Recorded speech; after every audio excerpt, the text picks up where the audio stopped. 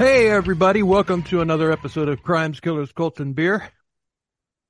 Joining us today, once again on the show, is Jody Plauche. How's it going, Jody? Going good. How about you? I'm good. I've had a crazy day, but I'm here. So, what, you drinking anything tonight? I got me a little vodka and water in my little purple sippy cup right here, little LSU sippy cup. I got my Bud Light in a shit brown bottle. So, anyway, yeah, so tonight we're covering a case that Jody requested specifically because it happened in his hometown, which is Baton Rouge. I couldn't roll the R. I couldn't get it Uh, right. Baton. Sometimes I can do it, sometimes I can't. I just stick with simple Baton Rouge. You know, I know a lot of when I watch sports games, they're like, "We're here live in Baton Rouge, Louisiana." It's like saying New Orleans. It's Yeah, New it's New Orleans. Orleans. But we're covering serial killer Derrick Todd Lee. So, I had heard, I knew about him, but I hadn't really dug into it. Once I dug into it, holy shit, that guy was a piece of shit. Uh, yes, that comes with the title serial killer. Just piece of shit is kind of just like given. Yeah, true. Uh, um, but yeah, this guy was, yeah, why he's not more infamous than he is, I don't understand because he's definitely up there among the sickest. Yeah. So, so if you don't know, if you're listening and you don't know who Jody is, go back and listen to our episode on Gary Plauche, and then go listen to our episode interview with Jody Plauche, and that should get you caught up. Jody's father is a national hero, and I'm going to let him talk about that a little bit. Just when I was 11 years old, or when I was 10 years old, I was put in my karate class, and my karate teacher sexually abused me for the next year. Eventually, he kidnapped me and took me from my house in Baton Rouge to Anaheim, California, where he was arrested. 2 weeks, I came home immediately. 2 weeks after I came home, police went out to California to bring, his name was Jeff Doucette, back to Baton Rouge. Well, program director at Channel 2 WBRZ here in Baton Rouge told my father, oh, they're bringing it. So my dad, with that information, went to the Baton Rouge airport with a gun tucked in his boot, got on the payphone, called his best friend, and when they walked by, he turned and shot him point blank range. Pretty much, he officially died the next day, but he was dead before he hit the ground. Yeah. Brain dead anyway, and then he died officially the next day. Yeah, they kept him on life support to harvest his organs. And the happy ending to the story is my father never went to jail. He got arrested that night, and then he got out on bail on Monday morning, and he never served a day in prison. He got 5 years probation and 300 hours community service. Yeah, and definitely a national hero if you ask me. Every Yeah. every Father's Day, my Twitter, Facebook blows up. Yeah, that was his birthday too, right? His birthday he shares with the Marines. That's Oh, November okay. 10th, the day that Edmund Fitzgerald sank. But Father's Day, people, or March 16th, they'll say Gary Plauche Day, but then because that's the day he shot him. But on Father's Day, he gets probably 10 times as many people. Uh, Walked into the store I work, and my book was on the counter. Why Gary? Why available at Amazon? Little cheap plug. But a What's the guy link? looked at the title. A guy looked at the book and he goes, I put that man as my screensaver every Father's Day because he just knew the story from the video. That's awesome. He didn't even know who he was talking to. He knew he was talking to me. He just made that comment and walked on out the store. Well, in the interview episode that we did with you, yeah, I didn't really get to tell you that came out a really funny way. I mean, I was aware. I mean, who hasn't heard of Gary Plauche's case? But I didn't really know. I knew the story, but I didn't know it by name. And I have a friend who's on another podcast, Mental Illness Theater. Hello, I'm Mark. I'm Gina. And together we are Mental Illness Theater. Or at least we try. try to survive it. We're the hosts of The Worst, a podcast where I deep dive horrible subjects and tell the story to Gina. And I tell terrible, tasteless jokes to kind of break up the awful, soul-crushing details that you bring us. I try and you try, and that's what makes it great. Yeah, I mean, stop being upset. We are trying our best. And honestly, we're weird people. We find this makes it a little more palatable to get through the horrible details of some of the worst true crime. Yeah, because otherwise, I just want to take an ice pick to my own eardrums. I can't do it anymore. No. So if you're the type of person who finds, Weekend at Bernie's the most hilarious movie ever, we might be up your alley. Give us a try. Absolutely. Just look for Mental Illness Theater on Apple Podcast, Spotify, Stitcher, or whatever platform you happen to use for podcasts. Thanks for listening, and bye. Bye. And we decided that we were gonna pick an episode for each other. And he picked Gary Plauche. I'm like, okay, Gary Plauche it is. I'm like, oh, okay, I remember this. So we do the episode, and you contacted me on Twitter saying you liked it, and that's how we wound up doing the interview. But I'm surprised because I listened to another interview with you today when I was on my way back from Fort Lauderdale. I got some shit wrong on my episode.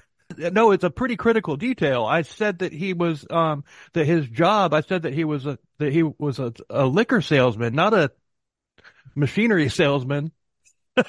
Well, he was a liquor salesman. He Oh, was a liquor salesman at one point. Yeah, he was a liquor salesman.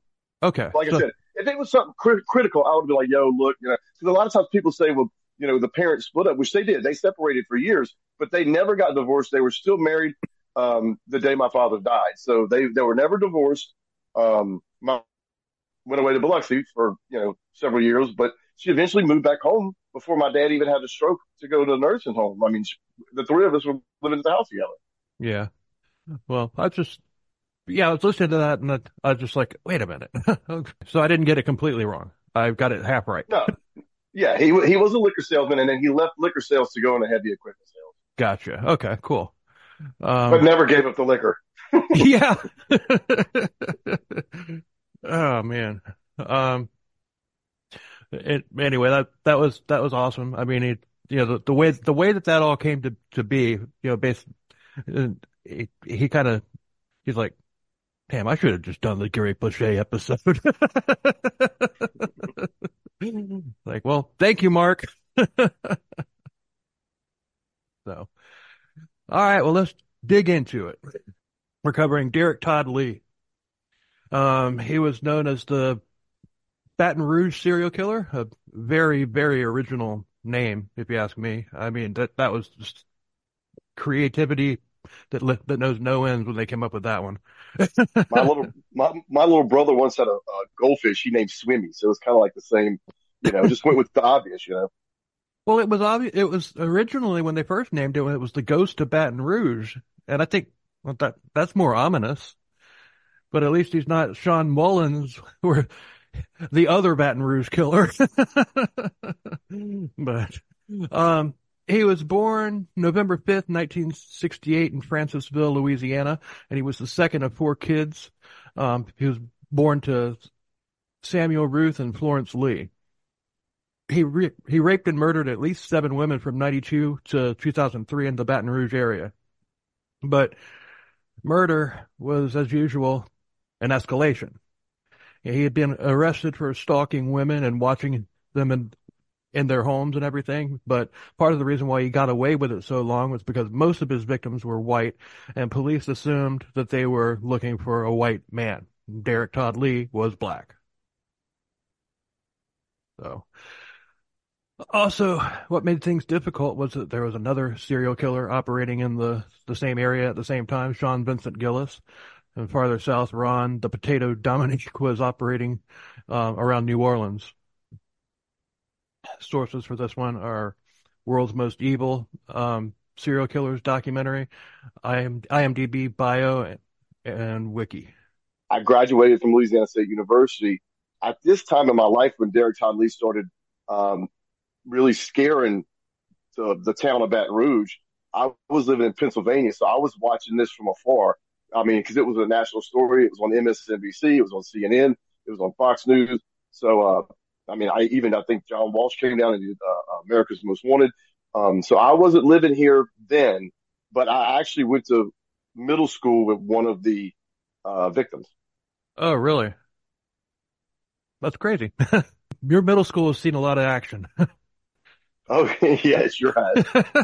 That's what I was kind of getting stuck on. It's just like, Jesus Christ, what happened to you? And then that and what else went on at that middle school, or what was tied to that middle school? Um, Uh, you want me to be honest? One of Shaq's really good friends was a teammate of mine at Kenilworth Middle School, and I mean he's one of Shaq's best friends and one of his, I guess, personal assistants. He's with Shaq everywhere Shaq goes. well, I'm sure there's a lot more too. At least that's something positive. At least that's something Yeah, positive. yeah. Derrick Todd Lee had a type. He liked young white brunettes, and he wanted to control and dominate them before killing them. And one thing that sets Derrick Todd Lee apart from other serial killers is that he would stalk and study his victims for weeks at a time. Kind of like what BTK did with his trolling. Although he didn't make a huge spectacle about it like BTK did, like what he was doing was something special. Um, there was nothing special about Derrick Todd Lee, and that was just how he liked it. But his motives were different. It wasn't completely about sex. It wasn't completely about the thrill of the kill. His main motive was the fact that he absolutely hated women. So when he was a kid, his father was sent to prison for the attempted murder of his mother. And this may have actually been ground zero for his hatred for women. His child brain likely blamed his mother for his father going away. Possible. Very possible. Especially because he wasn't all that bright. But his mom remarried, and she and her new husband raised Derrick. He lived in a small trailer park in St. Francisville, and most of his family lived in that same trailer park. He had many siblings, aunts and uncles, and he had a low IQ around 70 to 75, and he didn't do well in school despite being in special ed classes. But we'll find out that he was extremely street smart. Most of them are extremely street smart. Yeah, and some of them are street smart and educated, and those are the really scary ones. But he became a loner at school, and he also sucked his thumb all the time and called his teacher Mama, and that made him the target of all the asshole school kids, of course. As they tend to be Yep. at that age. But Derrick was a kid that loved being outside, and he pretty much only came in at dinner time and then to bed. He liked to fish and play basketball, but then he started taking an interest in his female cousins. He'd watch them, and it creeped him out, and he would also watch them outside their windows as they got undressed. Ew. But Well, a lot of people consider peep and toms kind of like a nuisance crime, but they don't realize that it could be something that leads to escalation, which is exactly what happened here. right, I mean, and his family just pretty much, yeah, just he's just curious. Yeah, I mean, it's kind of like maybe. Well, and he also wasn't very nice to animals either. There was a there was some of that in the story as well. So, Another telltale sign. yep, Derrick would obsess. Oh wait, this was a little more than just the curiosity that came along with approaching puberty. Derrick would obsess over it, and before too long, he was doing it to other women in the trailer park as well. And he was only 6 or 7 at this point, so this isn't even puberty. This is several years before puberty. But so there was definitely something going on there. I mean, when I was 6 or 7 years old, girls, ew, you know. Exactly. But he was never abused as a child, and his family kind of brushed away his peeping as just him exploring. So he wasn't told that it was wrong to do this. So what could go wrong? He got used to doing things to women without their consent. And that's what it all boils down to. Um, he was never told no by anybody. Yeah, and at 13, he started committing petty crimes like shoplifting, and he'd get caught, and nothing more than a slap on the wrist would happen. So this just contributed to his later belief that he was untouchable. Like I'm, That sounds like the Louisiana justice system to me. yeah. Oh, some of the police work toward the end of this is just like, what in the hell are you thinking? By 16, he had been arrested for burglary and assault, and he had pulled a knife on another teen, and he was charged for second-degree murder. He was violent, and he refused to follow the rules. And at age 17, he was arrested for peeping, and he had dropped out of school at that point, and he had had multiple arrests for voyeurism, burglary, and assault, but he never did any jail time at all. They just kept letting him go. Like, don't do that again.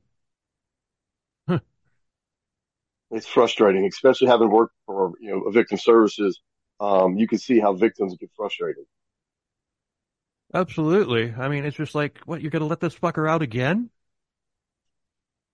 So, at 20 years old, Derrick was married and he got a good job. He bought a nice little house with a picket fence, had 3 kids, and lived happily ever after. No. Mm, no. He had no intention of settling down. He did get married to a woman named Jacqueline Smith, and they had 3 kids. They did have 3 kids, and there was Derrick Todd Lee Jr., Doris, and Diedrich. Triple D's. Glad to know his genes are still around.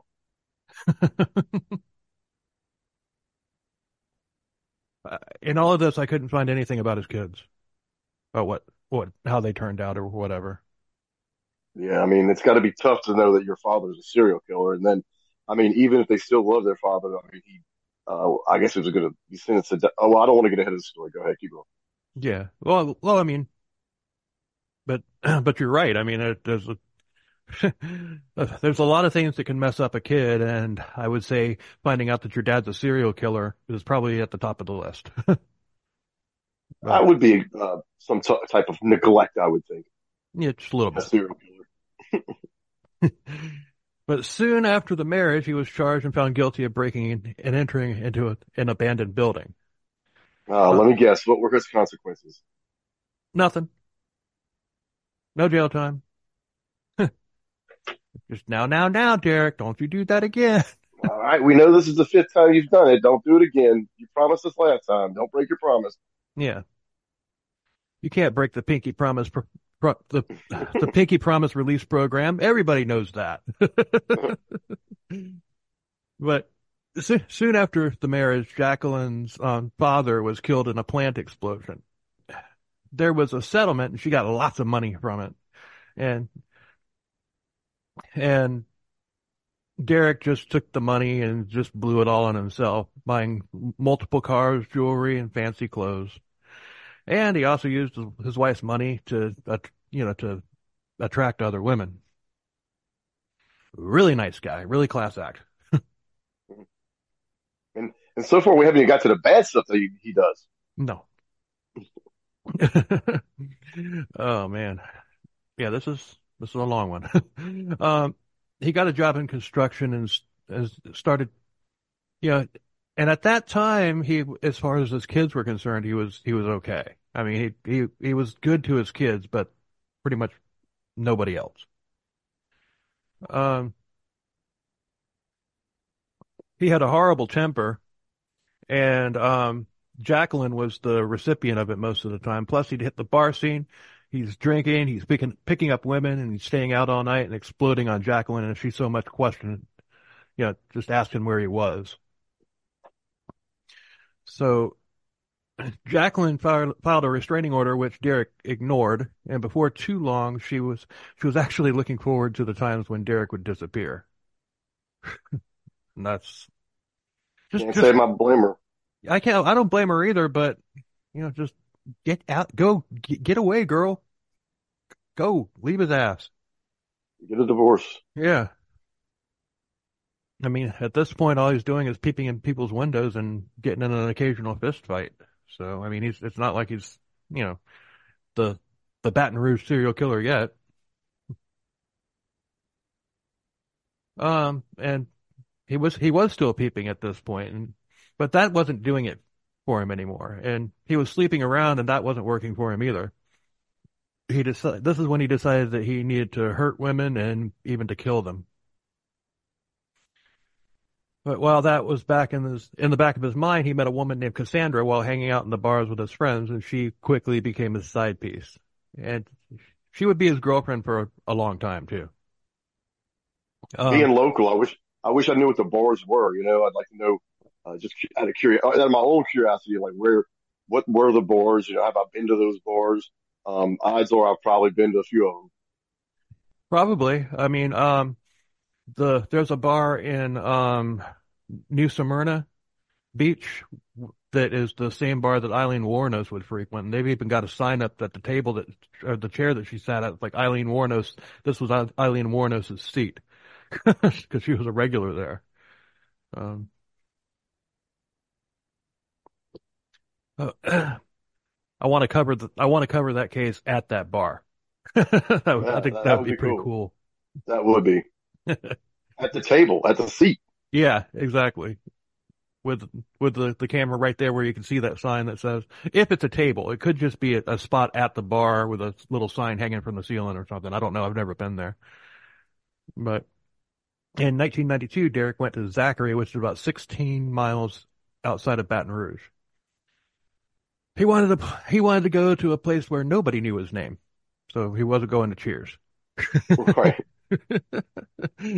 And it was a nicer area than the place where he had grown up. So, I mean, is St. Francisville, is that pretty much just like a ghetto town or something? No, St. Francis is actually a really nice town, and Zachary's, they're right next to each other, so it's not really that far away.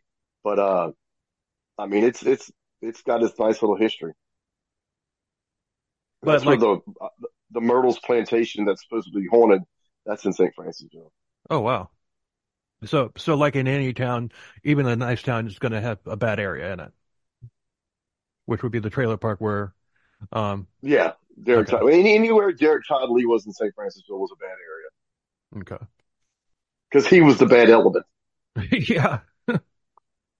But this is where his first murder was believed to have happened, and it was never proven, but everybody's pretty much positive that this was the work of Derrick Todd Lee, not Sean Mullis or anybody else. And it was because of the MO of the murder. 41-year-old Connie Warner lived in Zachary. She was white, had dark brown hair, and fair skin, and she was a single mother with a teenage daughter. And Connie was at home by herself one night, and her daughter was out, and she noticed that somebody was staring through the window, and she freaked out and called the police, and a report was filed. And you know, not a lot. Just movies don't really scare me at all, but whenever there's a scene where the killer is looking through the window and everything, it doesn't really scare me. It just kind of creeps me out a little bit. It's just kind of like it's an invasion, you know? Yeah, I remember when I was a kid, I probably shouldn't have been watching this movie, but it was based on a true story. A murderer out of Texarkana, Texas. It's called The Town That Dreaded Sundown. And there's a scene where this guy's just sitting watching TV and he's in front of his window and the killer goes up behind him and just shoots him in the back of the head. So I've always kind of been a little paranoid about that too, because I should have Yeah. been watching that as a 8-year-old. Yeah. I think mine might have been Salem's Lot, which did it to me, and I did watch that as a kid. That the scene where the werewolf is looking through the window. But um later, August 22nd of 1992, Connie's daughter had left on vacation with her boyfriend, and Connie was once again alone. And this is speculation, but it does line up with Derrick's MO. He knocked, and Connie answered. Derrick pounced, knocked her to the ground, and began viciously beating her, ripping out her hair. And then he dragged her to the bedroom. Um, and this is known because there was tufts of bloody hair in the living room, and there was a trail of blood. And there's actually pictures of this. There was a trail of blood from the living room into the bedroom, down the hall, into the kitchen, and then into the garage where he threw her into her own car. Connie vomited from the trauma in the car, and Derrick drove her away in his car. After she puked in her own car, he puts her into his car, which that doesn't make any sense to me. She puked in her car. If she pukes in yours, you're going to have to clean puke out of your car.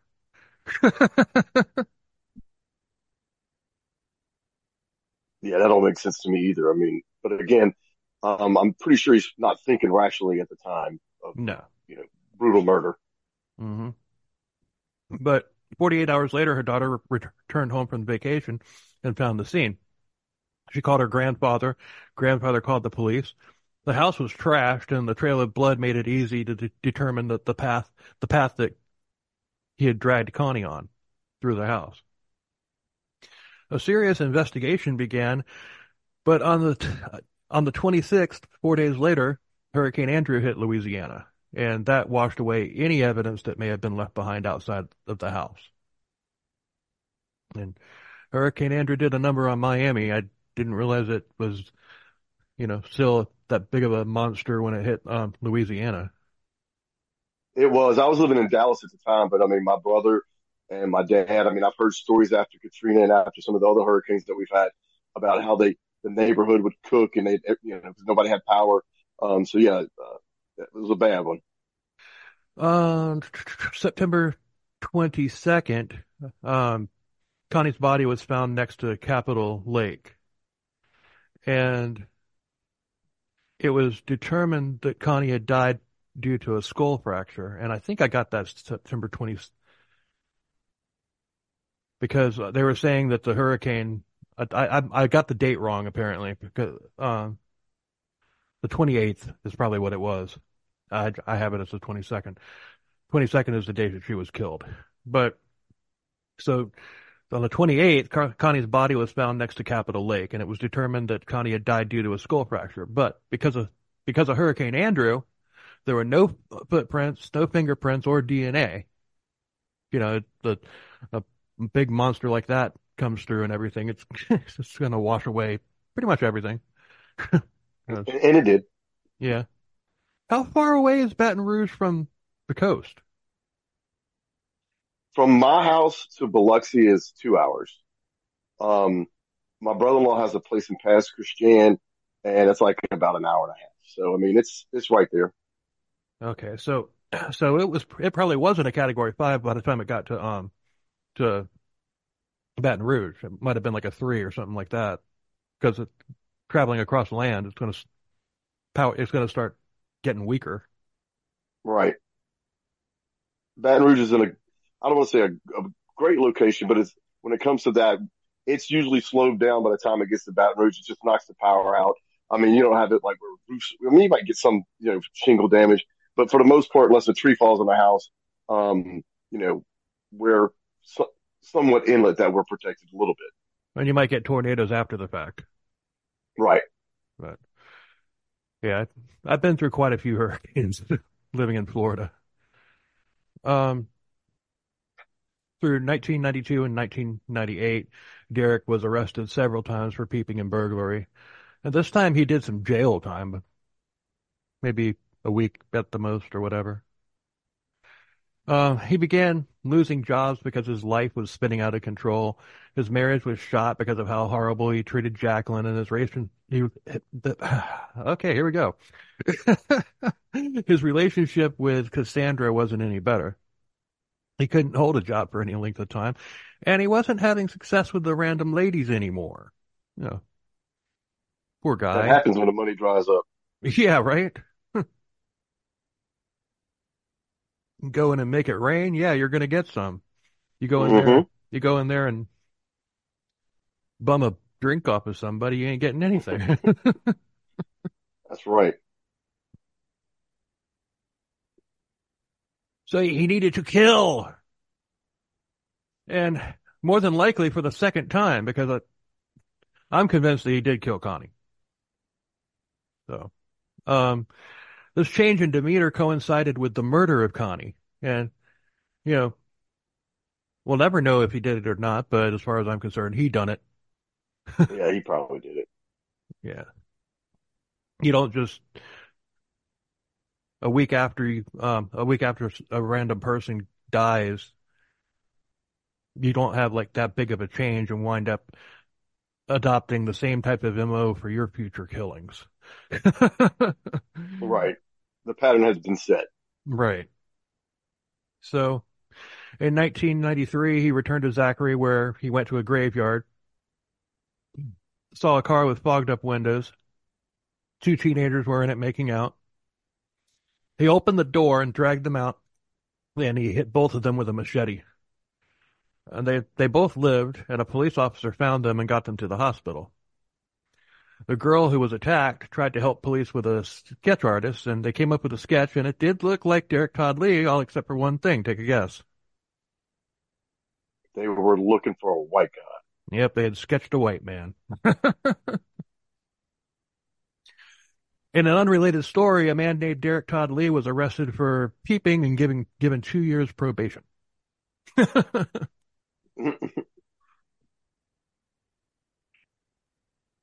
I love this detective. Detective David McDavid. Yep.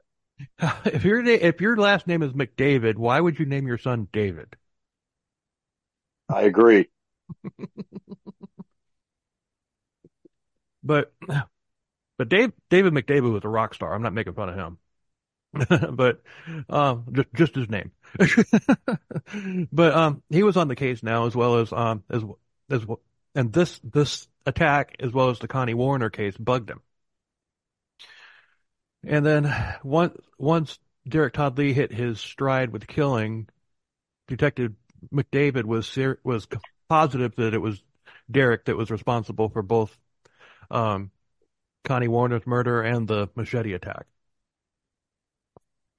In 1998, Derrick Todd Lee went back to Zachary again, and he spotted 28-year-old single mom of a 3-year-old. Oh, he spotted 28-year-old single mom of a 3-year-old boy, Randy McBrewer.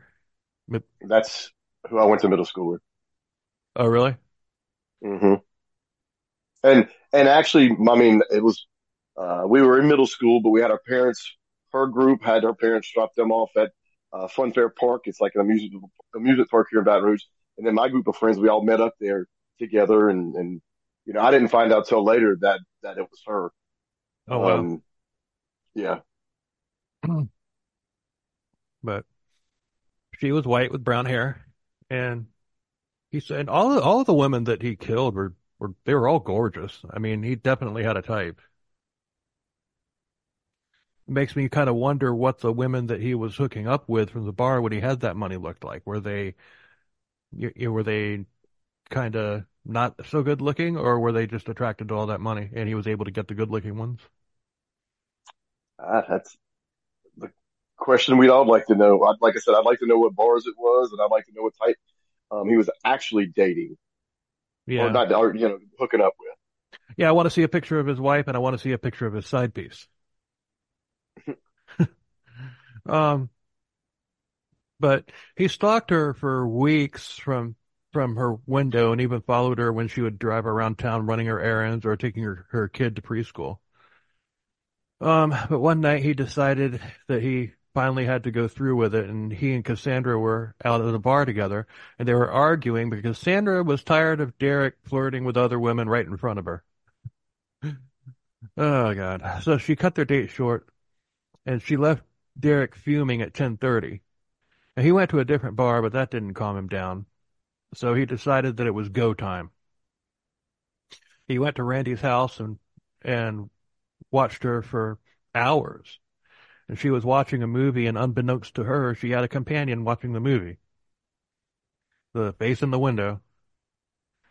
Um, Wonder what she was watching. But she then put her son to bed, and then she went to bed. Derrick broke in, began viciously beating her, and he even knocked a contact lens out, and it was fell on the floor. There was blood spatter all over her bed and headboard. Then he dragged her into his car and took her into the swamplands where he raped and killed her. Nobody had seen or heard anything, but the next morning a neighbor saw Randy's 3-year-old son outside wandering around alone. And she asked the boy where Randy was, and he just said, "Mommy gone." Yeah. And that's because most of his victims were mothers, like single mothers. So it's just, I'm surprised that he never went up, never went after any of the kids. That is a good question. I mean, is it you know more about serial killers and crimes than me? Is it that something that's common that they will get the whole family or the kid, or is it they go for their particular type and that's what they stick with? Well, some of them have a type that they stick to, and even Derek Todd Lee deviated from that, as we're going to find out later. But, but like, but, but then there's other people like BTK that it didn't matter. If he wanted to kill you, he was just going to kill you, and he did kill some kids as well. Okay. Um, but BTK was a freaking idiot, though. Um, the neighbor took the boy inside the house to see if Randy was there, and she wasn't, but she had found blood and evidence of a struggle. And she took the boy to her house, told her husband what happened, and they called the police. And when the police arrived, they went in and searched, and they found the horrific bedroom scene. They took samples of everything they could, and they had a suspect, Randy's ex-husband. Now, this guy wasn't he wasn't the brightest bulb in the box. I mean, he tried to cash in the life insurance policy, and Randy's body hadn't even been found yet. So, Wow. so that's the way to make That yourself. definitely will put you. Yeah, that will definitely put you at the top of the list Hmm. of suspects. Yeah, you have to have a body in order to cash in a life insurance policy. But while they were wasting their time with Randy's ex, Derek Todd Lee was gearing up for a repeat performance. Detective McDavid was convinced that this was Derek Todd Lee, and he lived near Randy. And McDavid questioned him. I wonder if you ever crossed paths with Derek.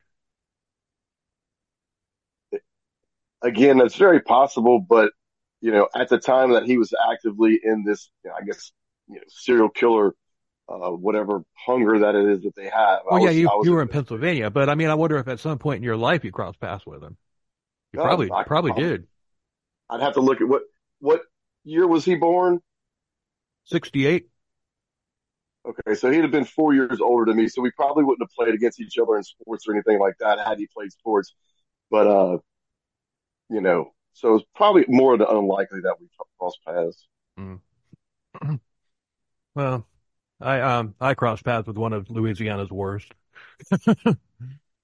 but the Potato Man. That's just Yeah. my name for him because he looks like a potato. But he Derek lived near Randy, and McDavid questioned him, and he agreed to let him search his home, although he changed his mind right after. And McDavid says in an interview that he was going toward a closet, and that's when Derek Todd Lee told him to get the hell out. Like, permission revoked. So he's like, I wonder if there was something in there. Honestly, I don't think there was. I think he was just getting creeped out because the police were in his house. Because when Right. later on, obviously they're going to search his home, and they didn't find anything. So I don't think he was a trophy collector. But Randy's See, case went, I thought I saw where he was a trophy collector, but I could be wrong. nah, he at least not in anything that I found. Um, there's only a small handful of podcast episodes about this guy. There's not very many, so I'm glad that you suggested this one to me because I like the ones that every single podcast out there does. I like doing the ones that not every single podcast has done. So,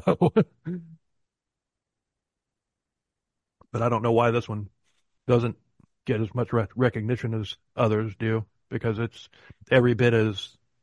I mean, this guy's worse than some of the heavy hitters. Right. Randy's case went cold because there was no body. And David went back to the woman who was attacked in the graveyard and did a photo lineup, and she picked uh, Derrick Todd Lee out without hesitation. And he went to get he went to the judge to get an arrest warrant for him, but the statute of limitations had run out. I think it was 5 years, and this has been like 6. I don't think there should be a statute of limitations on a freaking machete attack, you know? Right. I wonder how they came up with 5 years. It's like, okay, you know what? Knife, 5 years. I will the machete. 5 years seems reasonable for the statute of limitation. Yeah. It was a freaking machete. I mean, damn, the way that some of these cops worked. Well, David McDavid was working this case, but if the Baton Rouge police had been working on this, they might have thought that it was a freaking Mexican cartel or something because it was a machete attack. Right. If he had killed Connie, which he did in my opinion, then he's done this and gotten away with it twice now, and he had just begun at that point. And he's got to be feeling really good about the fact that they're looking at somebody else for his murder. The ex-husband of Randy. Right. But I imagine with David McDavid going and questioning, that probably made him nervous as well, or maybe it made him more cautious in the future not to leave any evidence. He left plenty of evidence. I'm just saying his Right. evidence. But the fact that we'll get there. There's so much that the law enforcement got wrong in this one. Oh yeah. I mean it baffles me. I thought about making a Dick Darwin segment for this, but even Dick Darwin would be shaking his head at this one. Dick Darwin is my spoof of the Dallas Police Department. He thought Okay. the JFK assassination was a suicide. So, in June of 1999, Derrick began stalking a 36-year-old woman named Colette Walker. This was in his hometown of St. Francisville. He was obsessed with her, and he walked up to her in the parking lot of her apartment, and he began asking her a bunch of questions like, "You got a boyfriend? Want to go for a ride? Want to go for a ride in my pimpmobile over here? Want to go get a drink with me?" And she just said, "Ew," and pushed past him and made it into her apartment. But Derrick wasn't finished. And 2 days later, he was waiting for her when she opened the door to her apartment, he rushed up and pushed her inside and locked the door. He started looking around her apartment, asking about pictures that she had and picking things up. He was giving himself a guided tour of her place. And then he asked her out again. And once again, she said no. She said he was crazy. And Derrick said, "Well, if I was crazy, I could rape you right here and nobody would know." He then wrote down his phone number on a piece of paper and told her to call him.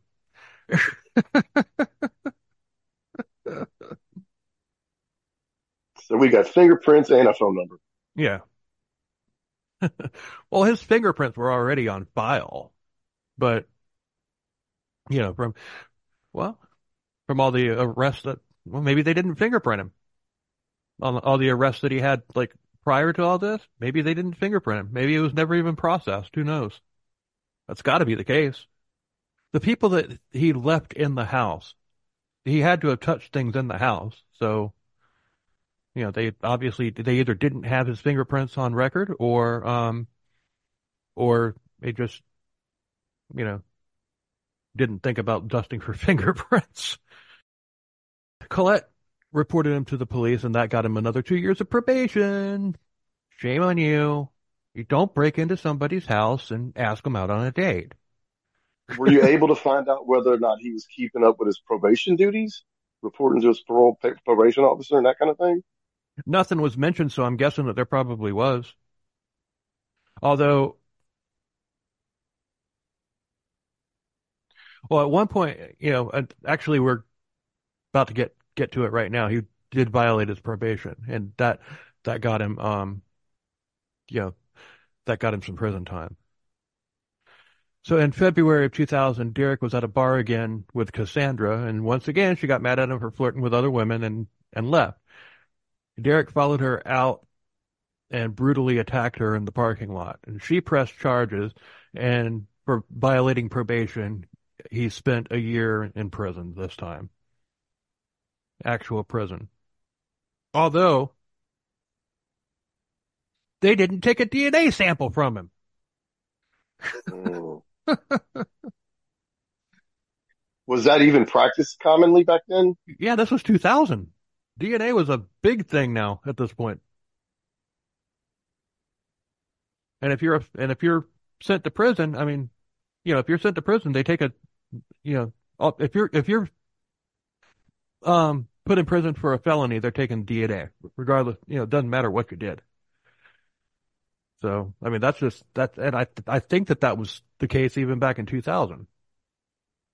But I don't think if you're just looking through someone's window, they're going to take your DNA.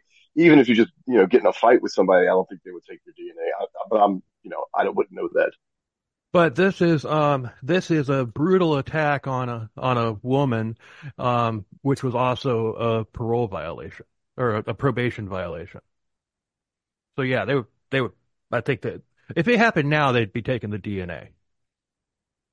So I don't know about in 2000, but the way that they talked about it in the documentary that I watched, it kind of made it like it seemed like it was an oversight. They just forgot to do it. So it seemed like it was in practice. They just dropped the ball. Again, that's Louisiana for you.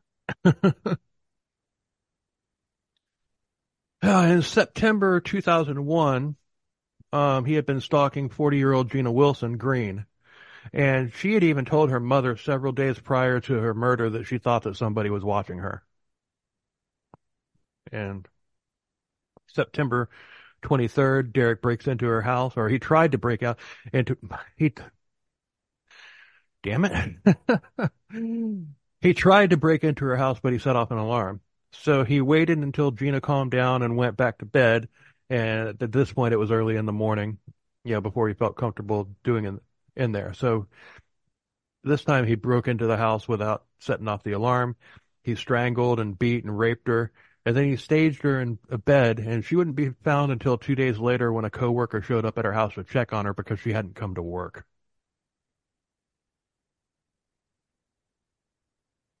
He laid low for a few months and then went to Stanford Avenue in Baton Rouge. I know where that's at. What is that? Because is that like part of LSU? It's right off of LSU's campus by the LSU Lakes is what they're called. And it's basically if you got into the lake on LSU's campus and paddled across it, that would take you to Stanford. Hmm. Because LSU was modeled, I think, when they were, I forget exactly how it goes, but they hired the same architectural firm as Stanford University did. So a lot of the buildings look similar to Stanford University. And so Stanford Avenue got the name, I guess it's a tribute to Leland Stanford. Oh, okay. Makes sense. Detective McDavid had been following these murders, knowing full well that it was Derrick Todd Lee. And these murders in Zachary happened near where he lived. And when Gina was killed, McDavid went to the Baton Rouge police with his suspicions, but they blew him off saying that her murder was a one-off. This puke has got to be the luckiest serial killer of all time. Mm-hmm. I mean, he just time after time after time, he's just getting break after break after break, and it's just like, yeah, luck. So, in January of 2002, he got a good job at a chemical plant in Baton Rouge that he would keep for a while. 2 whole weeks. Oh, good job. Yeah. But on January 14th of 2002, he set his sights on 21-year-old LSU student Geraldine DeSoto. And this is where the phone murders started. He knocked on the door asking if he could use her phone, and she let him in, and she handed him one. And he hit her with it so hard that she got a skull fracture from it. So this is either one of those old Nokia cell phones, or it's a wall mounted phone. Yeah, a landline. Or it could have been one of the, cordless phones. Remember back in the day, you had the cordless one, you could walk around the house. It could have been, one of those. Yeah. But those old Nokia cell phones, I mean, you could be a serial killer with that as your weapon. Those things are indestructible. But she ran into her bedroom looking for her husband's gun. She found it and she aimed it at Derrick and pulled the trigger, but the gun wasn't loaded. And she tried to beat him with the gun, but he overpowered her and he stabbed her repeatedly. And she was later found by her husband, and there had been a number of calls to the police because they had been fighting a lot and he had gotten, rough with her. So her husband became the prime suspect. Prime suspect. Mushmouth tonight. But Baton Rouge police still didn't make the connection that there was a serial killer on the loose, but Detective McDavid knew. A connection in all these victims, all of them, was made. They were all successful women going places. They're all gorgeous, and none of them would ever give Derrick the time of day. And Derrick believed that these women were supposed to be subservient, seen and not heard, basically indentured servants and sex objects. So in his own way, he was punishing them for being successful. How dare they?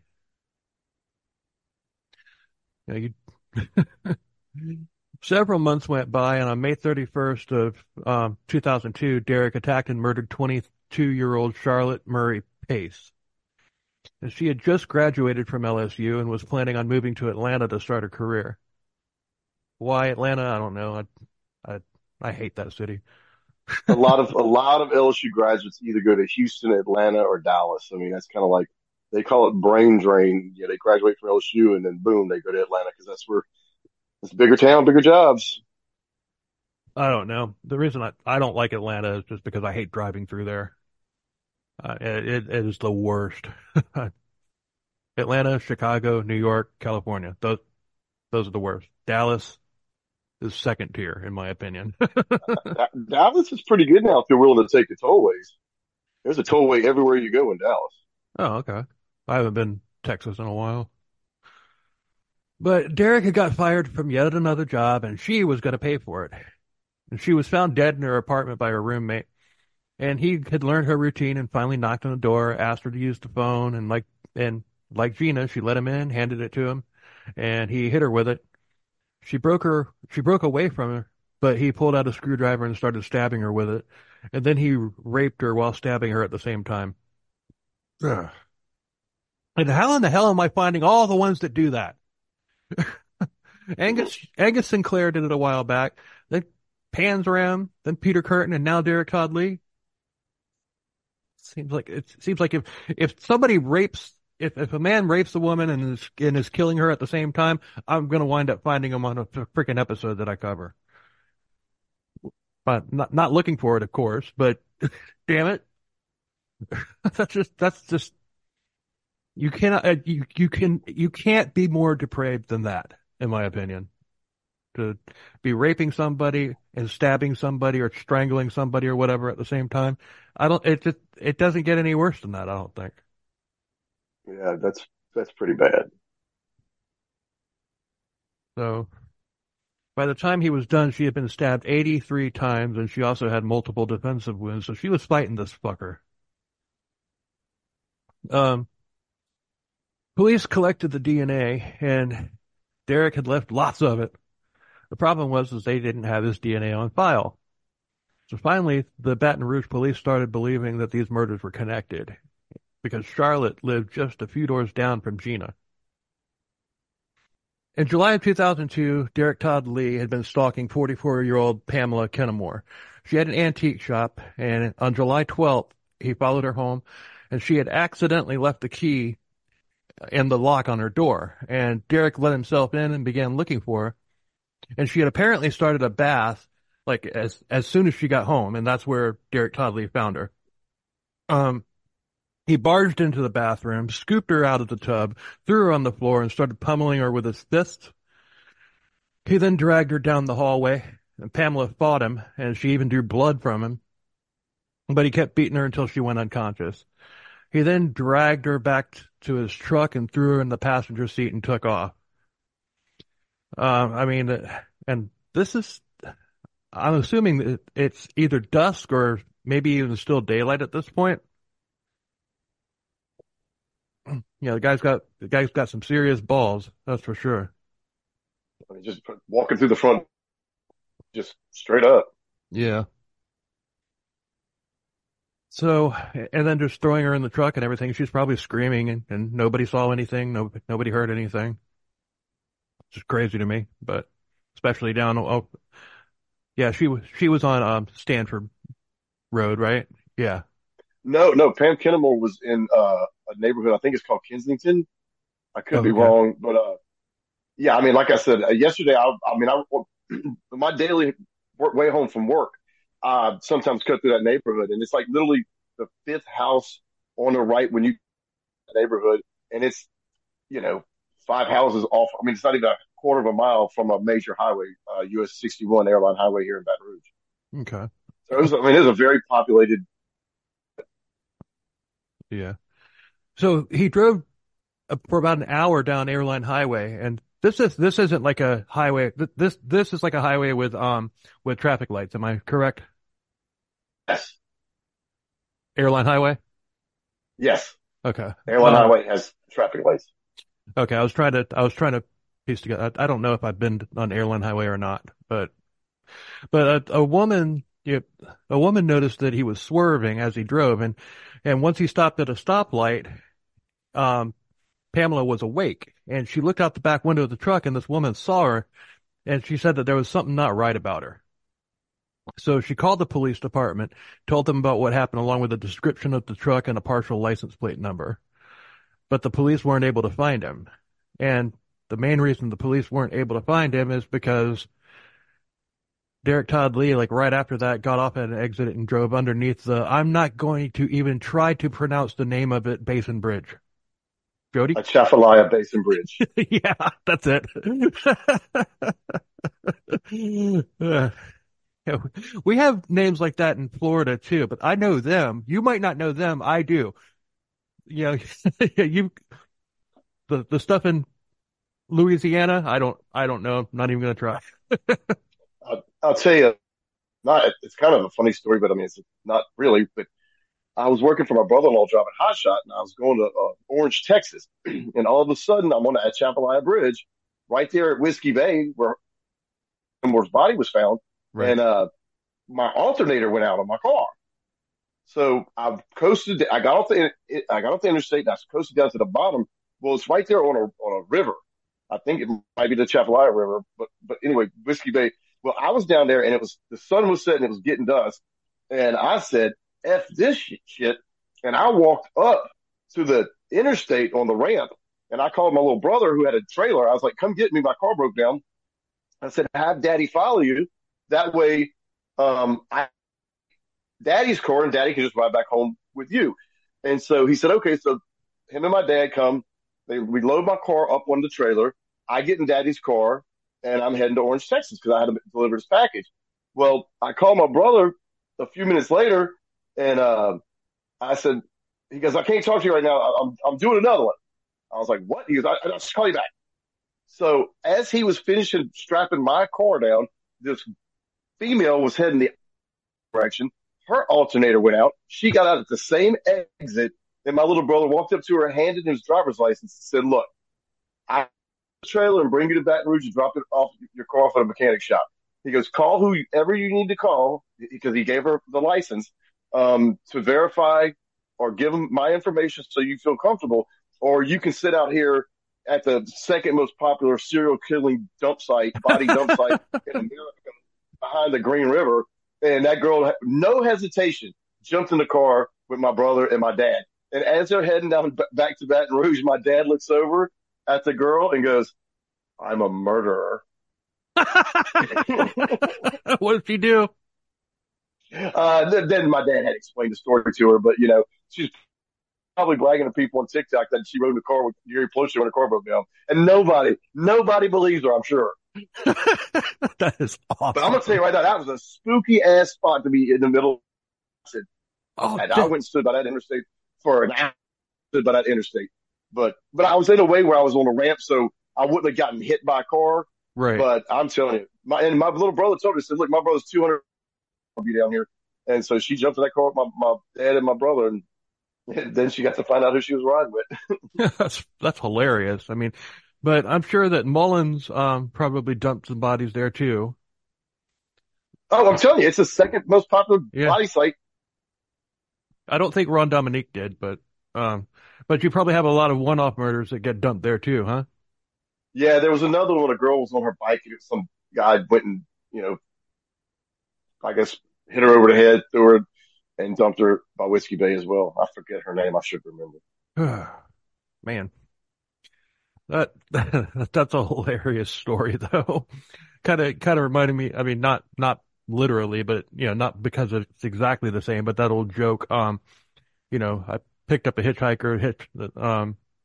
Hitchhiker says, "Oh, taking a pretty big risk picking me up. What if I turn out to be a serial killer?" And then the driver says, "Nah, I ain't worried about it. The chances of there being two serial killers in one car is astronomical."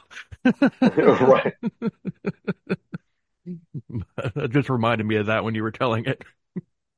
Let me tell you another one off. I mean, this is, the violence is. So I had to go pick this guy up. I had to go about 3 hours away to Port Fourchon because he was going to go get on a boat to go offshore for a couple of weeks. And I'm sitting there riding in the car with him, and he's telling me he's just gotten out of jail. I was like, "Oh, really? Where he's at? Selling drugs?" And I'm like, "Really? How does one become a drug dealer?" I was like, "I mean, how does?" And he goes, "Well, it's kind of the family business." And the guy I went and picked up, his name was Dean Seal, Barry Seal's son. And so I called my little brother and I said, "Dude, you're not going to believe this shit." I said, "But Gary Plauche's son and Barry Seal's son are riding in the same car." And my little brother goes, "You're not going to believe this shit. I'm at the light at Winburn and Airline. That's where Barry got shot." My brother was literally sitting at the light where Barry got shot when I called him with me and Barry's son in the car. Oh God. And those who don't know who Barry Seal is, look him up too. His story is, they did a thing like the top 5 crimes in the history of Baton Rouge, and one was Lee, one was my dad, one was Barry, the governor being shot, Huey Long being shot was another one. I forget what I forget what the 5th one was, but Oh, Mullins anyway, didn't even make the cut? I think he may have been included with Derrick Todd Lee. It may have been like the Baton Rouge serial Oh, killers. okay. I'm looking. I'm going to watch this here in a little while. I just found out about it. I'm sure I read it before, but I was like, okay, now I really got to watch it. Did you watch Butchers of the Bayou on Hulu whenever you were doing your research? It came up, but I found it came up. A&E. It came up, but there I found something I liked better. Okay, well, I'm going to check this out. I got it pulled up on my TV right now. Yeah, because they had Mullins, they had Derrick Todd Lee, and they had Ron Dominique on there. I think Ron Dominique was on there, but Let me see. no, wait, I remember what it was. I remember what it was. Why I didn't use that one. It's because there was like 3 or 4 hour-long episodes on Derrick Todd Lee, and I just didn't have time to go through all of that. Yeah, that's exactly what it is. This was Yeah. a 4-part documentary A&E did about Derrick Todd Lee. And then the last one is Mullins as kind of like a footnote. Oh, here's the other guy. So. I think I'm looking at this one. It says Sean Vincent Gillis. Oh, Gillis. I was saying Mullins. I don't know. Oh, Mullins, yeah, California. Never. Duh. that's definitely something I'm going to check out. So for your listeners out there, if you're like this podcast, you got more things you can go down that old rabbit hole. Yeah, I mean, I wish I had gotten started on these notes sooner. If I had, I would have used that one. I had a really busy week this week with podcast stuff. I mean, I've recorded, this is the fourth episode I've recorded in 7 days.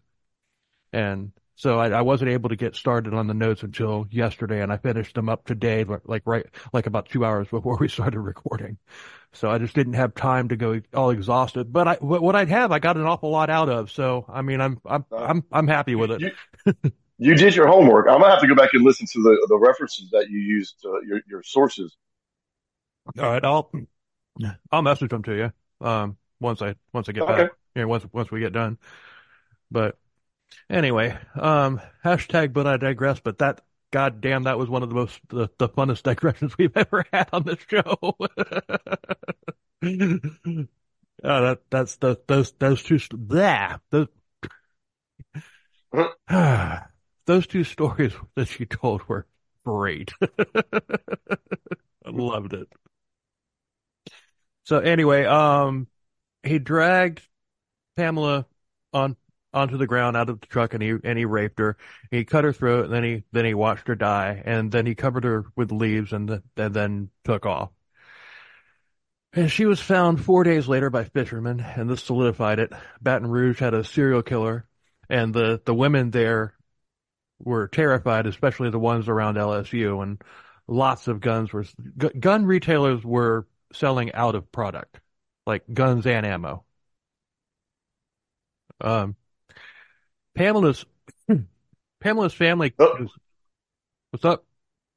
and I was say that beer got you. That beer came back and bit you in the throat. But I do know this. I knew sales of pepper spray and mace went up for Yeah, sure. that too, Um, and tasers. Everyone was on high alert. They're talking about, and I mean, I recommend this since I did safety education for years at Victim Services in Montgomery County, Pennsylvania.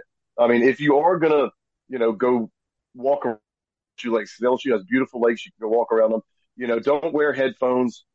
Be aware of your surroundings. Travel in packs because people who victimize other people are looking for people who are easy targets. I'm not. I don't even want to say what I'm about to say because it's terrible. But they look for keys in the door. They look for Hmm. open windows. If you got a little yappy dog, it's like. But if you got a Rottweiler, it's going to make them not want to break into your house. So try not to make yourself an easy target and be aware of your surroundings. Don't cover your ears Right. and go in groups. I mean, my hearing is bad. And when I'm out and about, especially if I'm, and I'm 6'4", 230. Um, and I will, even then, it's just like because my hearing is diminished, I'm constantly looking all around me and everything because it's like if I'm out by myself at night or whatever, especially like at a truck stop or something like that, my head is on a swivel all the time at all times. I'm not sitting there in my phone as I'm walking or anything like that. I'm completely aware of my surroundings. Not because I think I might get jumped or whatever, but that is a possibility. But, there could be a car coming that I might get squashed by or something, you know? I tell this story in my book. All right. So I was talking to my friend, Hav, and he used to be the GM at the Hooters right up the street. And I was telling him how it bothers me that when the girls leave their shift at night, they're screwing around on their phone. They're not paying attention to their surroundings. They're counting their money as they're walking to the car. Hmm. And I told him, I was like, you need to talk to them and tell them to, be aware. And so he, one time told the bartender, and you'll never get me or something like that. Cause he said he was surprising girls. He would follow them out. And then when they would go to open their car, he'd shut the door and she said, oh, you'll never get me. And so one night he went, got her keys out of her purse in the back, opened her door. And then when she went to leave, he hid in the back seat and wasn't even paying attention. She didn't even notice the guy, squatting down. When she started the car, he was like, gotcha. And I mean, you just got to be aware of your surroundings. You got to pay attention. That's very important. Definitely. Um, yeah, I mean, yeah, it's you have to do that anyway, but especially if your hearing is diminished. Mm-hmm. That's why you don't wear the earphones so you can hear if someone comes up on you. Right. So Pamela's family was proactive, and they bought billboards offering $75,000 for information leading to Derrick Todd Lee's arrest. So DNA from Charlotte and Gina matched the DNA collected from Pamela. Um, a multi-agency task force was set up to try to get this guy, and it included the Baton Rouge Police Department, the Sheriff's Office, the FBI, the state police, and even members from other parishes nearby, including Detective David McDavid from Zachary. And he shared all of his research with the task force, and he told them, it's like, this is the guy. But the task force had their eye on somebody else, and because witnesses near the homes of Charlotte and Gina had seen a white man in a white pickup truck. Nope, definitely not a black man. Serial killers only kill within their own race. Everybody knows that. And because of that, the blood of 2 more women is on their hands just because of their good old boy mentality. You know, if they had just listened to McDavid, they could have ordered a DNA test on Derrick Todd Lee, and that would have been it. So. You know who made up one of the sheriff's task force? Fortunately, 2 weeks ago we had to bury him, but the 2 cops in the video with my dad, the shooting, the one that was walking next to my karate teacher, he's the one that we had to bury. His name was Buddy Connor. And though they were on one of the task force, and I have another really good friend of mine. Her husband was also on the task force. And when I was in Pennsylvania, I'd follow along on what was the court TV message board, and her screen name was Task Force Wife. And that's how I knew it was her. And so we made that connection. Oh, because of this case. Yes. On a message,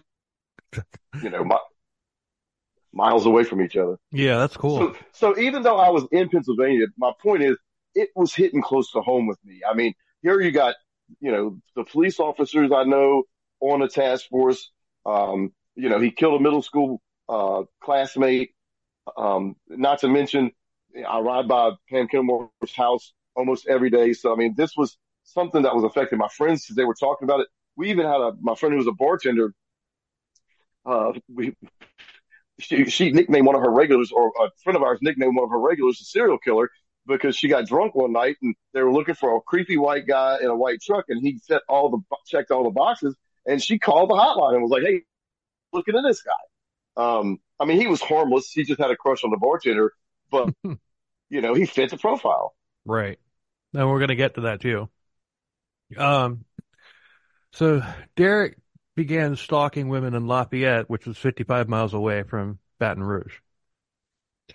Now, July 9th, 2002, this is when he makes his first mistake. Derrick Todd Lee attacked Diane Alexander at home in, was it Breaux Bridge? Breaux Bridge, which is 35 miles from Baton Rouge. He had knocked on the door and asked if he could use the phone. And this is where the phone murders started, because there were a couple of them. And he attacked her, and he tried to, he attacked her with the phone, and, he beat her with it, and he tried to rape her, and he tried to strangle her, but luckily for her, her son pulled up at that point, and Derrick hauled ass. 6 days later, she reported the attack and gave a full detailed description of Derrick Todd Lee. Now, the description looked like Derrick Todd Lee, of course, a black man. But the task force ruled it off as a one-off attack because their suspect was white. You can't help but laugh. They swabbed 1,200 white men in white pickup trucks for DNA, and of course that came up with nothing. You know what it came up with? It came up with a lot of people finding out that their DNA isn't what their heritage isn't what they thought it was. Yeah.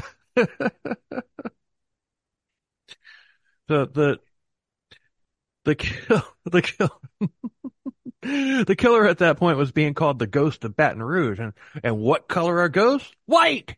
Everybody knows that. Nobody said that. I said that. So, on November of 2002, the body of Tranisha Colum was found in the woods outside of Lafayette. And she was visiting her mother's grave when Derrick Todd Lee saw her, and he beat her, and he bashed her head on a tree, and he raped her. This was his mistake. Yeah, this was his first major mistake. This was his biggest mistake. Right. I'll tell you why. I've been holding off on this. I'm gonna tell you why here in a minute. Okay. Well, his mistake with Diane Alexander was he didn't case her the way he had cased everybody else previously. If he had, he would have known that she had an adult son that could probably kick his ass. But so first they were trying to dismiss this one as another one-off murder, but then the DNA matched the DNA found on the other victims. But Tranisha was black.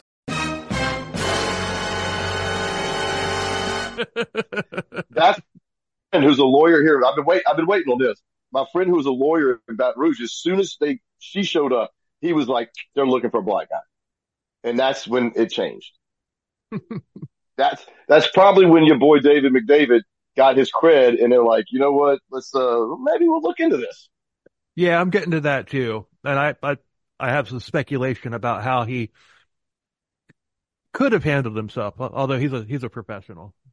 So March 3rd of 2003, 26-year-old Carrie Yoder was kidnapped from her Baton Rouge apartment.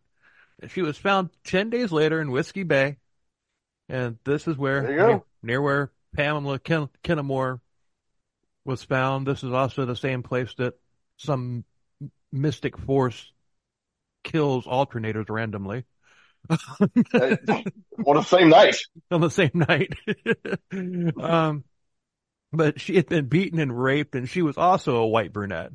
And the DNA linked her to the killings as well. So let me ask you this question, because I don't know. I got to ask you this. Okay. They can't determine race, or they couldn't back then. I'm getting to by that. DNA? Right. I'm getting to that right now. A genetics expert was called in to test the DNA, and when it was analyzed, the task force was shocked to find out. Wait for it. Almost there. The ghost. The ghost of Baton Rouge was a black man.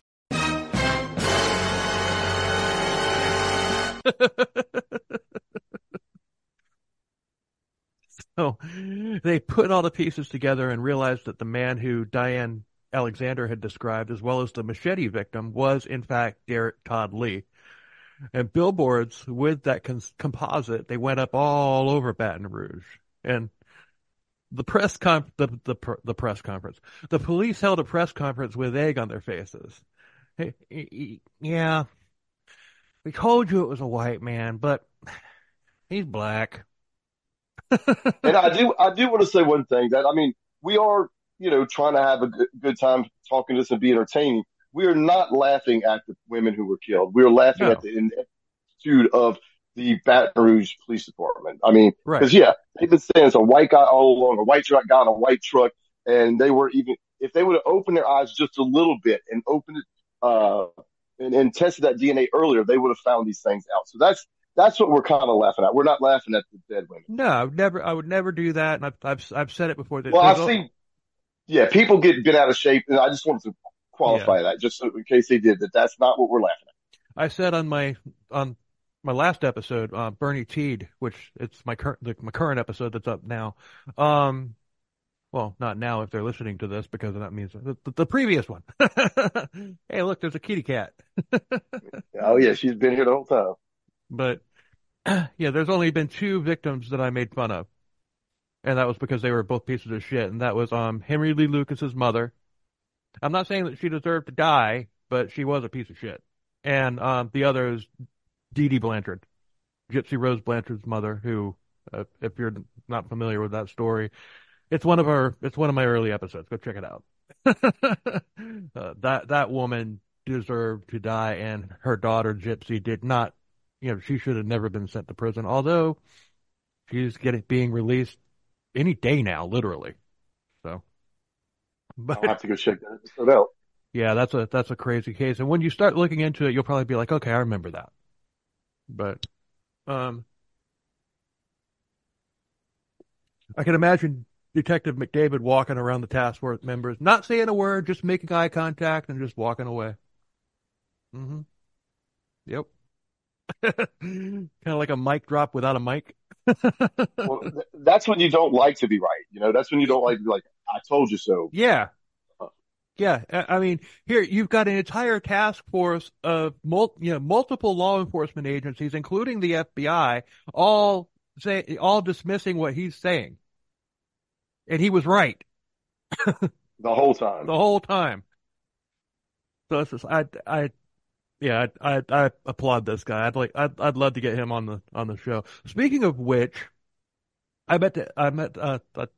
so in May of 2003, Detective McDavid showed up at DTL's house, Derrick Todd Lee's house, with a court order for Derrick's DNA. 3 weeks later, it was confirmed that the ghost of Baton Rouge was in fact Derrick Todd Lee. Once again, David McDavid was validated. So they went to arrest Derrick only to find that the ghost had ghosted. I got a story for this one too. It affected a friend of mine. Okay, well, give me 1 second. He and his family had taken off to Atlanta right after the DNA was taken. All right, let's hear the story.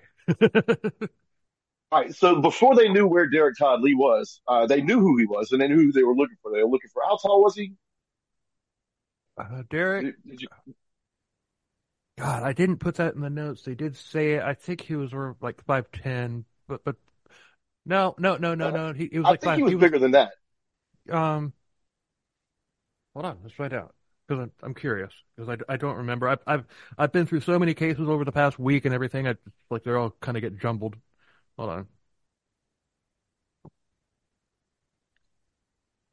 How tall was Derrick Todd Lee? 5'10". That's it. Yep. I thought he was bigger than that. All All right. right. So anyway, friend of mine, he used to play for the Buffalo Bills, and he played, I want to say, 1 year with the Minnesota Vikings. And around that time, he was driving from up north, from either Buffalo or Minnesota down and to Nashville, and he got him a room in Nashville. And somebody saw him, and this is when the APB was out for Derrick Todd Lee, and he's a big black guy who would look intimidating. And so someone at the hotel that he was staying at called and said, "Hey, look, we got a potential suspect." And the police went busting in his room, threw him to the ground, and detained him until they realized he was Derrick Todd Lee. I think I And he told remember. me that I think I remember hearing about that. Serious. he told me that was one of the scariest moments of his life. I bet. I mean, I think I remember hearing about that because, this is 2003. Um, the Bills. His last year was he got cut in '01. And I'm not going to say what team he was with at that point because I don't want to say his name, but I don't think Right. he would care one way or the other. But it's Oh, just the okay. fact that So he wasn't playing at the time. at the time, no, not Oh, at the time. okay, okay. I then I didn't hear about it. I it sounded familiar. I don't know. Yeah. I just But then again, there's another that's another connection. I mean, so that's why I kind of recommended this because it being so close to home. I mean, even just closer home when your friend's being detained as a suspect. right. I mean, there's definitely a lot here, and I love your insight on the case being here. Might have you back on when we cover Gillis. Okay. May 26, 2003. A warrant was issued for Derrick Todd Lee, and the information was sent out nationwide. And your old friend John Walsh profiled him as the #3 killer from 2002 on America's Most Wanted. We gotta get this scumbag. My Uh, John Walsh impersonation. yeah, that was great. If you haven't listened to the Jody Plauche interview yet, he does a pretty good Barack Obama as well.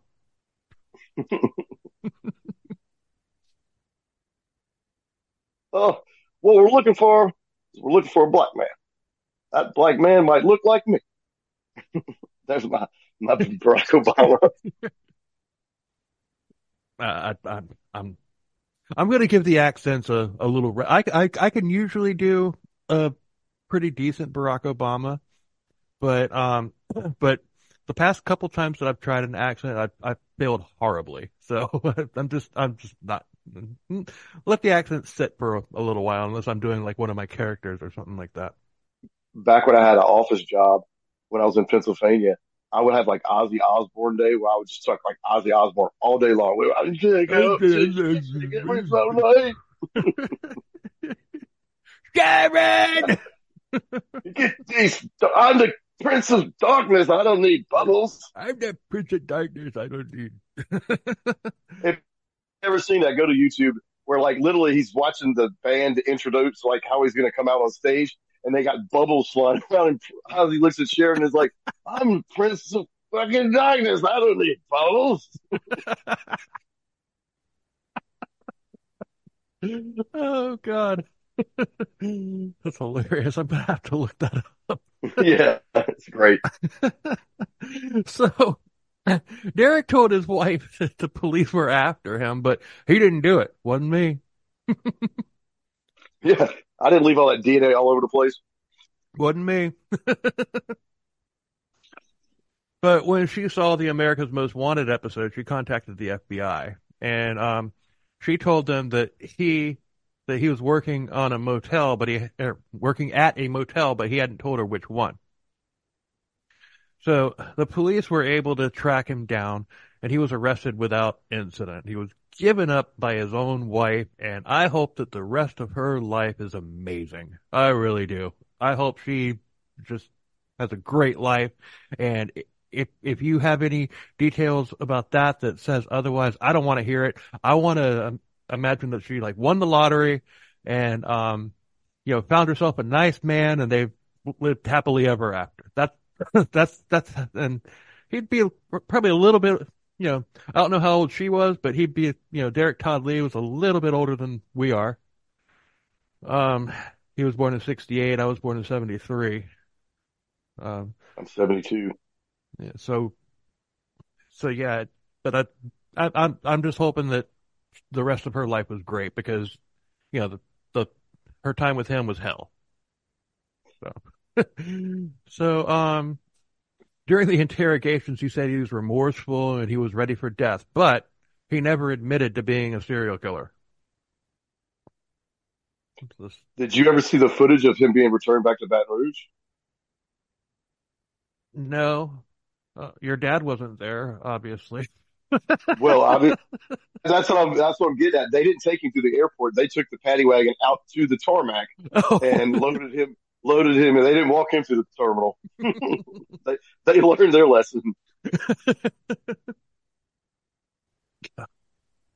We covered what the hell was his name? Reese. Can't remember. Texas. William Reese. When he was being extradited either from Oklahoma to Texas or from Texas to Oklahoma, one or the other, I can't remember. The state where he was going to, they met the state where he was coming from at the location where he killed one of his victims. How boss is that? Weird. That's Yeah, that's crazy. That's a boss move right there. So, in court, a DNA analyst placed him at the scenes of all of the murders. He was found guilty of Charlotte Pace and Geraldine DeSoto, and he was sentenced to life in prison for DeSoto's murder. And for Charlotte Pace, he was sentenced to death, and he was sent to Angola, where in a few years he would get a new neighbor, Mr. Potato himself, Ronald J. Dominique. My old buddy. Do they have a special serial killer ward? I don't know, but I mean, I don't know if Ron Dominique is in charge of the putting the pepper in the mashed potatoes. I'll tell you how boring life is in Louisiana. In my senior year in high school, we took a field trip to Angola. So Oh yeah, wow. let's go to the state penitentiary. It was interesting though. The farm. They Yeah. had an A&E. I think had a really good doc or little show about Angola. You probably can find it. I think it's titled The Farm. It's from back 20 something years ago because I watched it in Pennsylvania. Um, and I've actually flown over it. It's pretty cool. You look down, it's right there on the Mississippi River. You got Tunica Hills, and really they have like the main gate guarded, but their boundaries are the Tunica Woods and the Mississippi River, and no one wants to go through Tunica Woods, and no one wants to go in the Mississippi River. That's funny. But I mean, I said earlier that I wanted to like if I ever cover Eileen Warnos, I want to go to her bar. If I ever cover Ted Bundy, which I have no plans on covering him anytime soon, ever, if ever. But if You I want to ever go stay a week at a sorority house? no, I want to I want to go to Stark, um Rayford, Florida State Penitentiary where he was executed, and I want to Where old set Sporky got him? yeah, I want to set up in the room where old Sparky is and film and record it there. That would be cool. That would be awesome. But they wouldn't let me. I'm sure they wouldn't let me I bring beer in there though. Yeah, I doubt they would let you do that. But hey, I would still do it. That's like 2.5 hours from me. Maybe a little bit, maybe 3 hours, but no, about 2.5 hours from me. But I think that would be good just for aesthetics purposes. You got the Oh, old absolutely. banner up in the background in a dark, grungy room. Maybe have like old Sparky right there in the side view of the camera. Do they still use old Sparky? Old Sparky is waiting. Old Sparky is still functional. He just if a inmate wants to request to be electrocuted, they will. So that they'll do it. But so old Sparky is just sitting there waiting, just waiting patiently. Didn't he catch someone's hair on fire or head on fire one time? That was the Green Mile movie. Okay. Where all the butterflies came. Yeah. So, January 21st, 2016, Derrick Todd Lee died of heart disease at 47 years old. And he's still a cautionary tale at LSU, much like Danny Rolling is at UF and Ted Bundy is at Florida State. So, um, but that's it. That's what I got. Well, you ended on a happy note. Yeah. Anytime one of these pukes dies or whatever. But, um, What a turd. yeah, I mean, God, thanks for suggesting that one to me. I mean, I was aware of him, sure, and I knew that there was two serial killers, operating at the same time in Baton Rouge, and that's like the only place that's happened other than California. Um, so I was definitely interested in one. The more I started putting these notes together and everything, I was just like, whoa, See, ain't lasted everything. huh? I said, Louisiana ain't lasted everything. Education. We got the serial killers right up there with California. Hey, we got Florida and Louisiana representing right here. But I don't. Is it, Are there any other? Well, Ed Kemper stalked college campuses, but I can't think of any others. And it's just like when anything. Somebody asked me, "Oh, what songs do you know?" A bunch of them, and I just draw a complete blank. And it's the same thing here. I'm sure that there have been other serial killers other than like um, Ed Kemper, Derrick Todd Lee, Ted Bundy, and Danny Rolling that stalked college campuses. I'm sure there's a lot more. oh, absolutely. So, That's where, again, they call it like the freshman year, they call it like the red zone. It's when a female's like most vulnerable when they go off to college because They've never been by themselves. Right. They're trusting everything's been, rainbows and sunshine. And they don't realize that there are people out there that don't have their best intentions at hand. Right. So, I mean, it's just, yeah, this guy's, I mean, I'm just curious because I don't know. I've never been really close to Florida State. I mean, I've been to Tallahassee 100 times, but I've never actually been close to the Florida State campus. However, in at University of Florida, your arch rival, the I think that's Bama. Oh, speaking, the Dolphins are about to come a little bit. yeah, Do you watch the broadcast, or do you watch Peyton and Eli? I love Peyton and Eli. um, I I I have seen Peyton and Eli a couple times, and I love it. But for a Dolphins game, I'm just gonna have to watch the regular broadcast. I'm gonna be more focused on the game than what the announcers are saying. But Peyton and Eli, that is pure gold. I freaking love that. I'll tell you what else is really good to watch, and hopefully they'll do it again.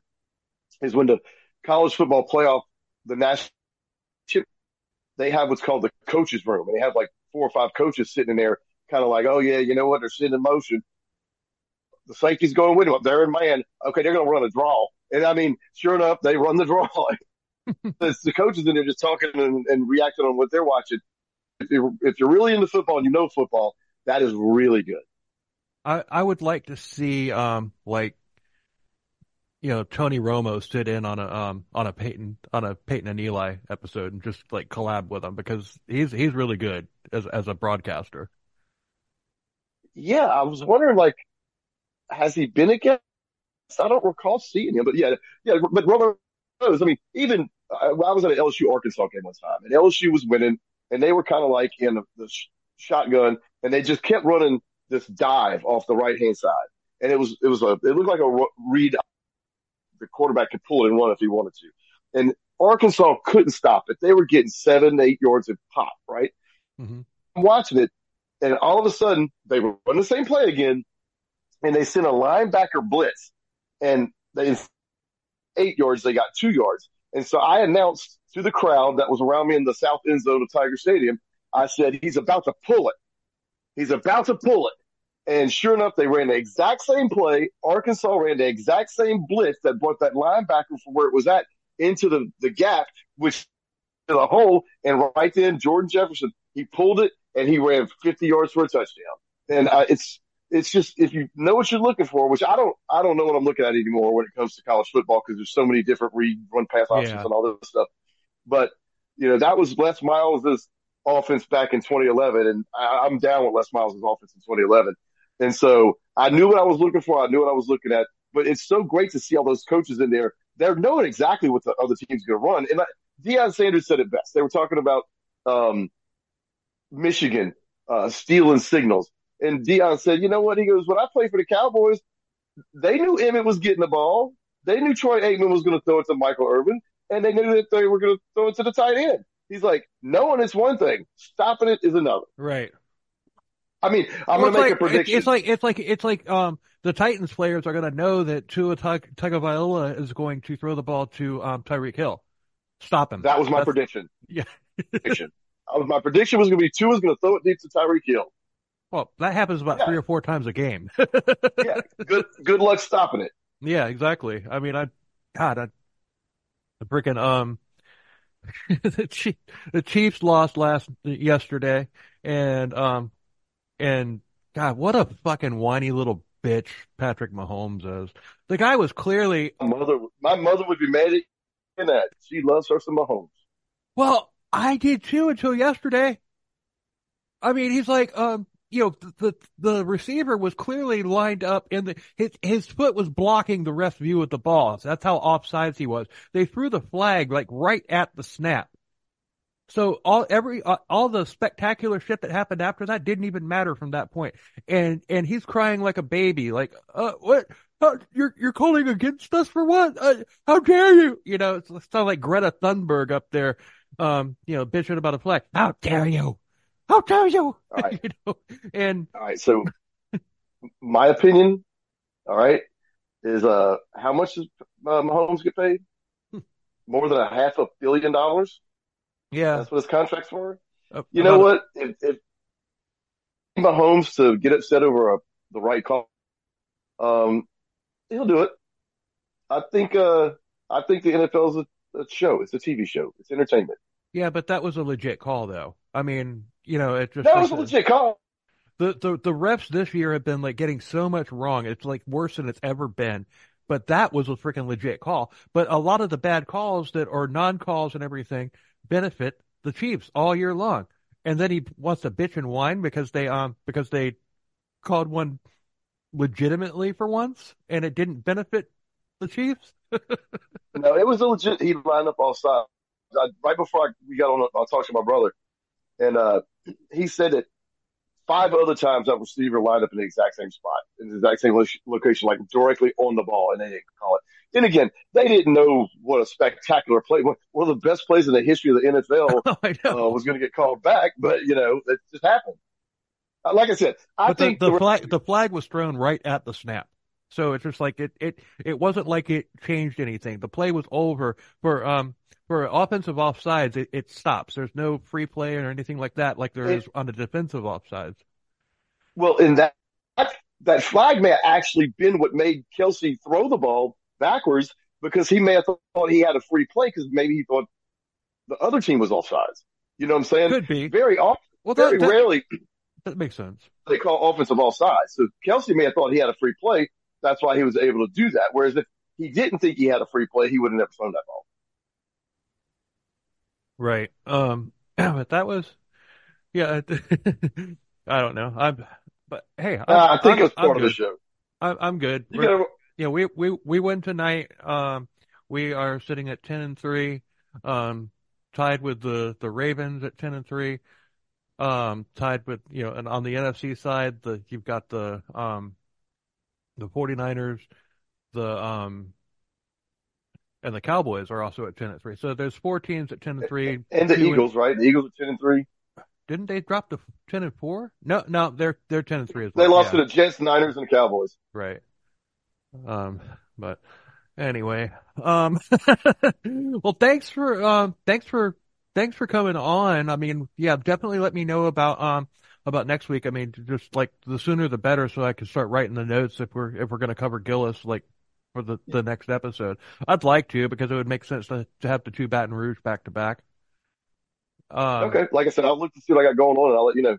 okay, but definitely, thanks for coming on again. I definitely hope you're at CrimeCon because I want to have I want to have some drinks and talk football with you. All right, let's. We'll see. We'll see. So anyway, check out our social media and all that stuff. Give us a like and a review and all that stuff. All that good stuff. Tell a friend. If you like us, tell a friend. If you hate us, tell an enemy. Haven't said that in a while. And definitely, look at, we're gonna link um Jody's website in this. Definitely check that out. Buy his book.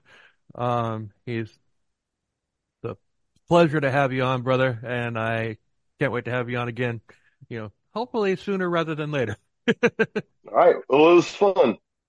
Yes, sir. All right, and Which until is which next. is a which is a terrible way to describe a killers, cults, and It's beer. But I it's the mean, beer that makes it fun.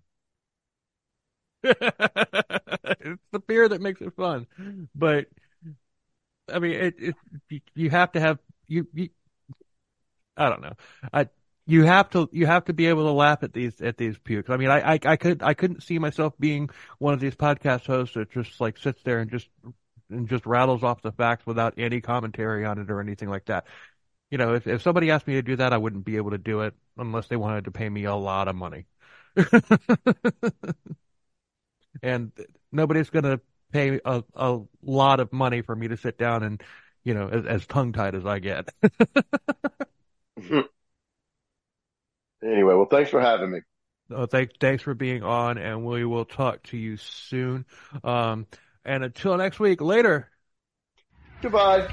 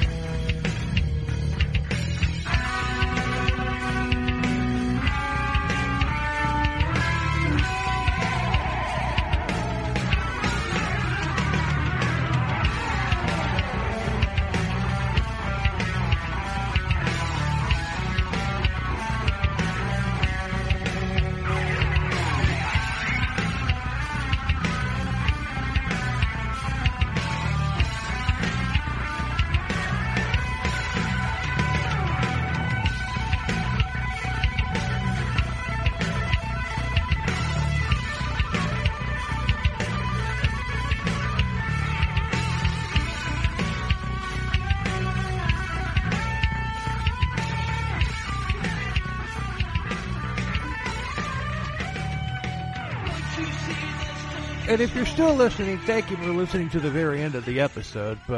And I just got to throw this in there. Yes, I know the Dolphins blew a huge lead, a big lead, and lost in like the last 3 minutes of the game. I know. Yes, I know. Okay, don't come at me. Anyway, we'll see you next week.